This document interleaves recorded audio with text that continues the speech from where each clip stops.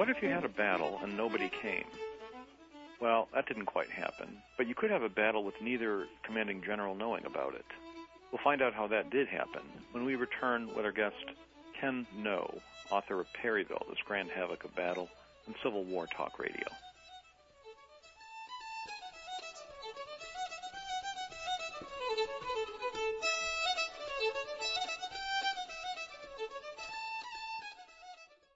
Are you a busy event planner, an auction chair, or development coordinator? Well, AuctionHelp.com is designed for you. Find out why hundreds of nonprofit organizations just like yours have chosen AuctionHelp.com to take the stress out of the benefit auction process. Hi, I'm Russ Dolnack, professional auctioneer, and I'm also someone who can help you coordinate your next auction. That's right, we have a special staff of auction management experts to give you that auctioneer to get the right person behind the microphone that'll encourage your guests to be generous. We can also meet with your auction committee throughout the whole planning process. We're going to give you helpful hints that could add as much as 25% to next year's totals. We're going to train and monitor your auction volunteers the night of the event. We're going to help you run your auction, including the registration, the data entry, the filing, the cashiering, the recording, where to get those valuable items, how to develop your audience, and all those things. Log on, AuctionHelp.com. We're here to help with your next auction. How much time each day do you spend managing your personal or business calendar? 15 minutes, a half an hour, maybe more. Is the conference room available for next week's meeting? And how many people do you have to ask to find out? Have you ever misplaced or, worse yet, lost your day planner or handheld device? And what do you do about that missing information? Do you own or operate a salon or carpet cleaning business? How about a realty office or any one of 1,000 other service-based organizations? Can your customers make their appointments even when your office is closed? If any of this sounds familiar, then Schedule Online is the solution for you. For more information, call toll-free 888-668-3355. That's 888-668-3355. Or visit us online at www.scheduleonline.com.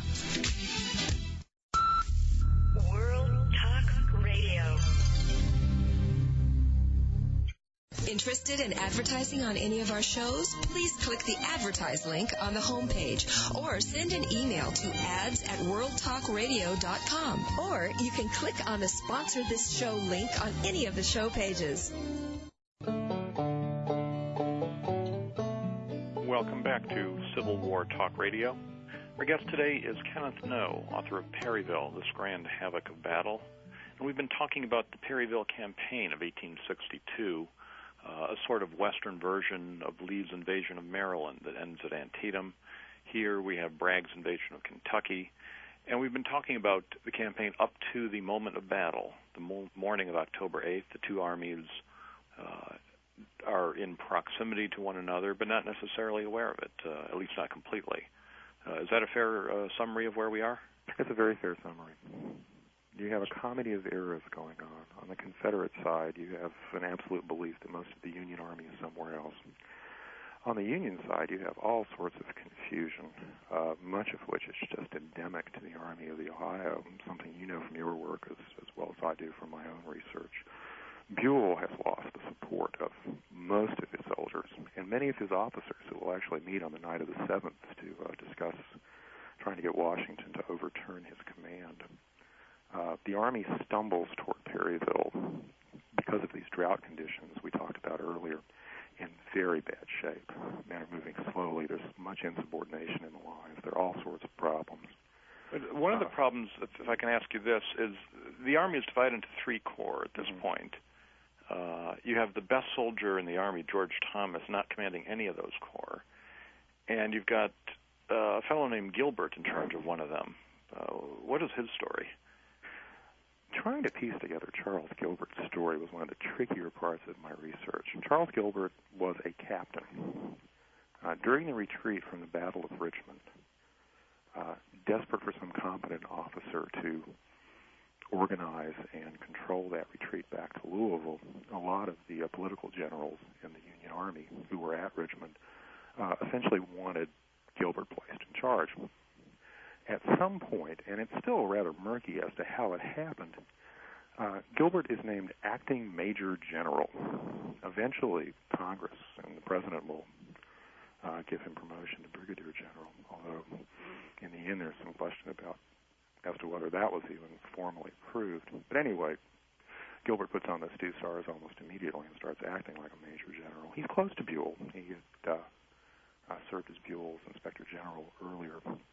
And he got command of 3rd Corps after the murder of the intended commander, Bull Nelson, by Jefferson C. Davis in the lobby of the Galt House in Louisville, another one of those bizarre events that just convulsed the command structure of the Army of the Ohio before they marched down to Perryville.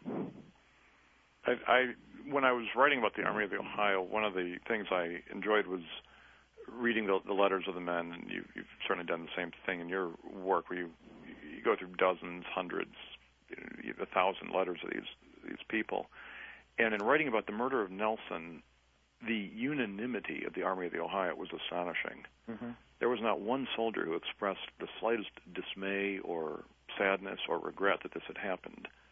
I especially love the guy who wrote his father and said that, I wish I could quote it exactly, Nelson was shot, wounded, baptized, died, moved on to heaven, but I don't think he made it there.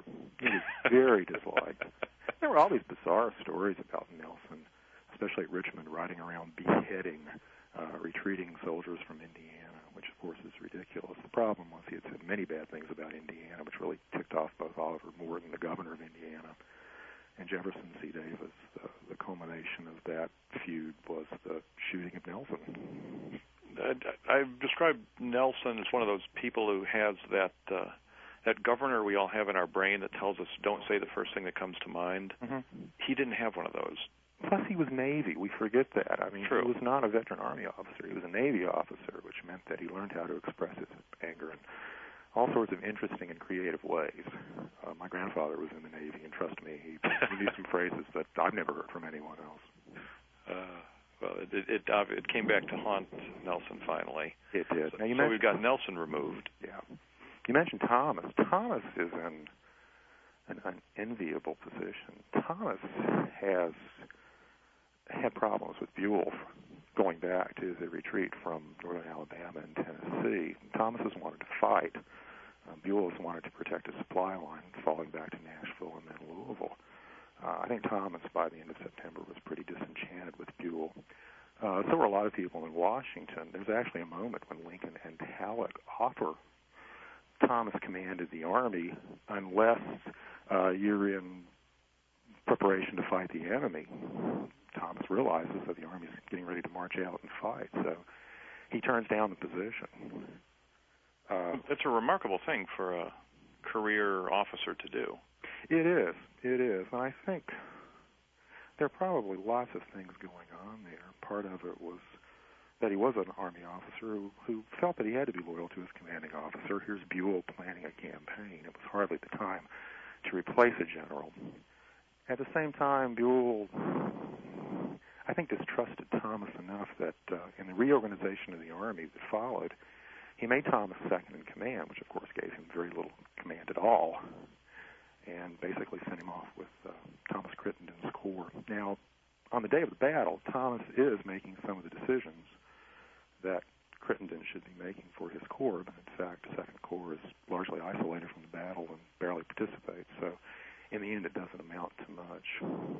I think Buell had pushed his men so hard, and without obvious reason. He had not fought when he could have fought so many times in this campaign that Thomas justifiably assumed that there probably wouldn't be much of a fight on October 8th either.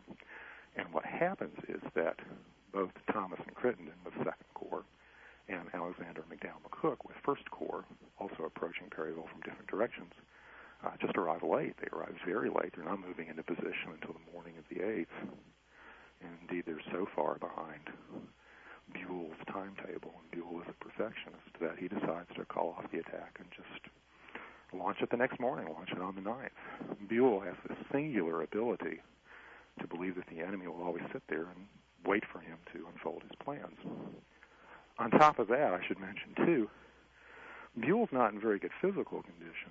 on the day of the Battle of Perryville. Buell was a practitioner of what folks like Mark Grimsley call soft war, trying to win over the hearts and minds of Southern people. Well, it's even more important to him in a state that's still in the Union, like Kentucky. On the evening of the 7th, he comes across an Illinois regiment that's raiding a farmer's field.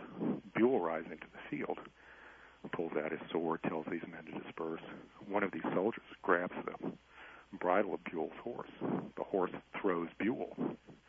Buell's not seriously injured, but he's awfully darn sore, and he will actually spend nearly all day on the 8th, as far as we can tell, on a cot on his back, reading a book, not even able to hear the battle because of the phenomenon of acoustic shadow, which muffles all the musketry coming from the east.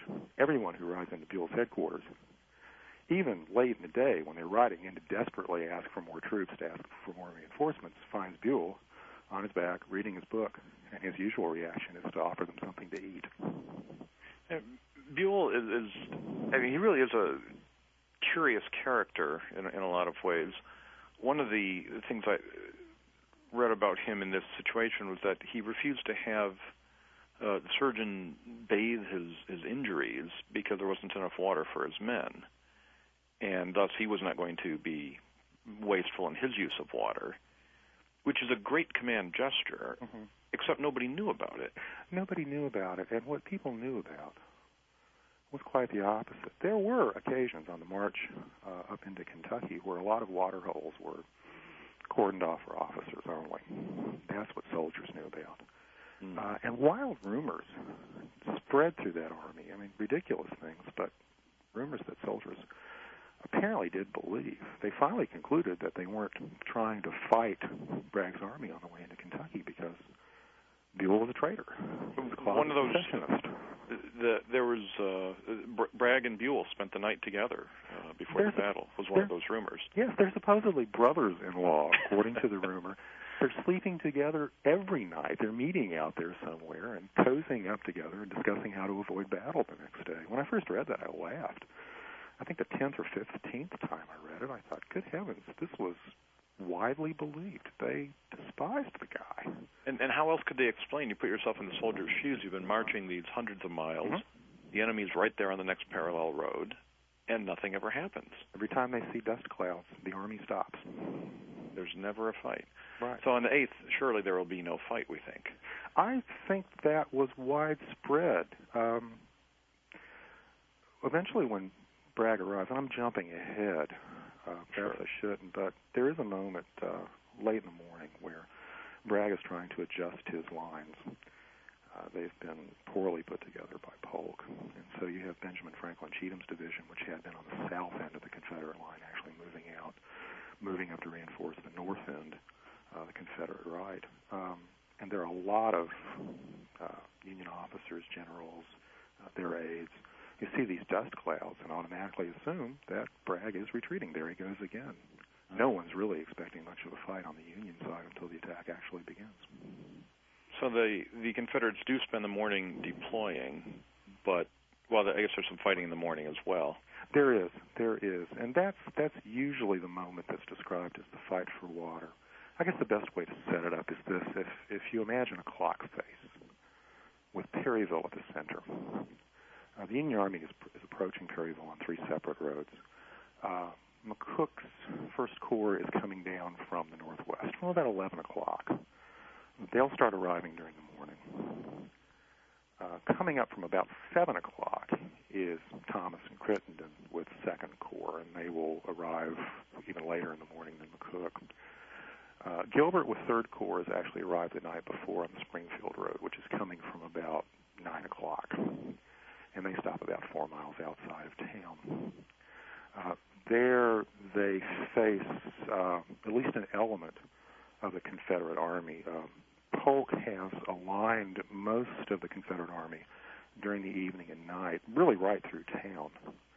But he's advanced St. John Liddell's Arkansas Brigade down the Springfield Road to the area of a place called Bottom Hill for a fellow named Sam Bottom who lived there. And he's pushed another regiment, 7th Arkansas, even further up to another hill, Peters Hill. And these hills are within sight of Gilbert's men when they go to bed on the night of the 7th. They can see water. They're reporting water in Doctors Creek, which is a tributary of the Chaplin River. So about 2 o'clock in the morning, Buell, Gilbert, Phil Sheridan's involved, eventually order a brigade forward to try to seize what seems to be an undefended hill and seize the water. This movement begins in earnest a little before dawn. And so from dawn until about 10 o'clock in the morning, there's this fight going on in the Peters Hill, Bottom Hill area, essentially for possession of that water, some springs as well as the stagnant water in Doctors Creek. And it grows. It begins to pull more and more men in. I often compare it to the first day of Gettysburg, except that at a certain point, around 10 o'clock, Polk refuses to send in any more reinforcements and pulls his Confederates back and surrenders that area. By this time, Polk has figured out that there are a lot more Federals out there than he even thought. So instead of attacking, as Bragg wanted him to do, he falls back into a defensive position to wait and see what the enemy will do. So the fighting, the Peters Hill fighting, as it's usually called, is really over by 10 o'clock, and that's the end of not all the fighting out on the Springfield Road, but most of it. So now the battle, as far as the Union forces are concerned, is over. They've held this hill. They've got some water. The Thomas and Crittenden aren't up close enough to attack. McCook's still arriving. Right. So there's not going to be any more fighting today in the Union. They certainly don't think so. Thomas even refuses to report to Buell's headquarters as ordered. He sends an aide instead. Bragg arrives. Yes, the Confederates have a different view. Bragg arrives about the same time. He rides into town about 10:30. He had actually planned to ride north from Harrisburg that morning and join Kirby Smith. You know, that's where most of Buell's army is supposed to be. But when he wakes up, he doesn't hear any gunfire coming from Perryville. So he takes his aides. He rides south down to Perryville, arrives in town about 10:30, and discovers not only has there been no attack, but what fighting has occurred has ended because Polk has called it off and fallen back into this defensive position. It's not a pleasant meeting, apparently. Bragg is, by all accounts, furious. When he rides out to examine the line that Polk has created, he's even angrier because the right flank of the Confederate Army is absolutely in the air. Worse yet, there's this gap which now exists between the flank and the Chaplin River. And who is appearing on the hills opposite that gap but Federal troops? It's the initial wave of McCook's First Corps arriving. They have no intentions of attacking, but I think we can understand why. Bragg thinks that that's what they're doing. That's when he orders the movement of Cheatham's division over to the right to fill this gap. And when they start moving in that dry weather, dust is flying anywhere, huge dust clouds. That's when the Union command really assumes that there's not going to be any fighting. And so they settle in, men are making coffee, relaxing, when the actual attack begins.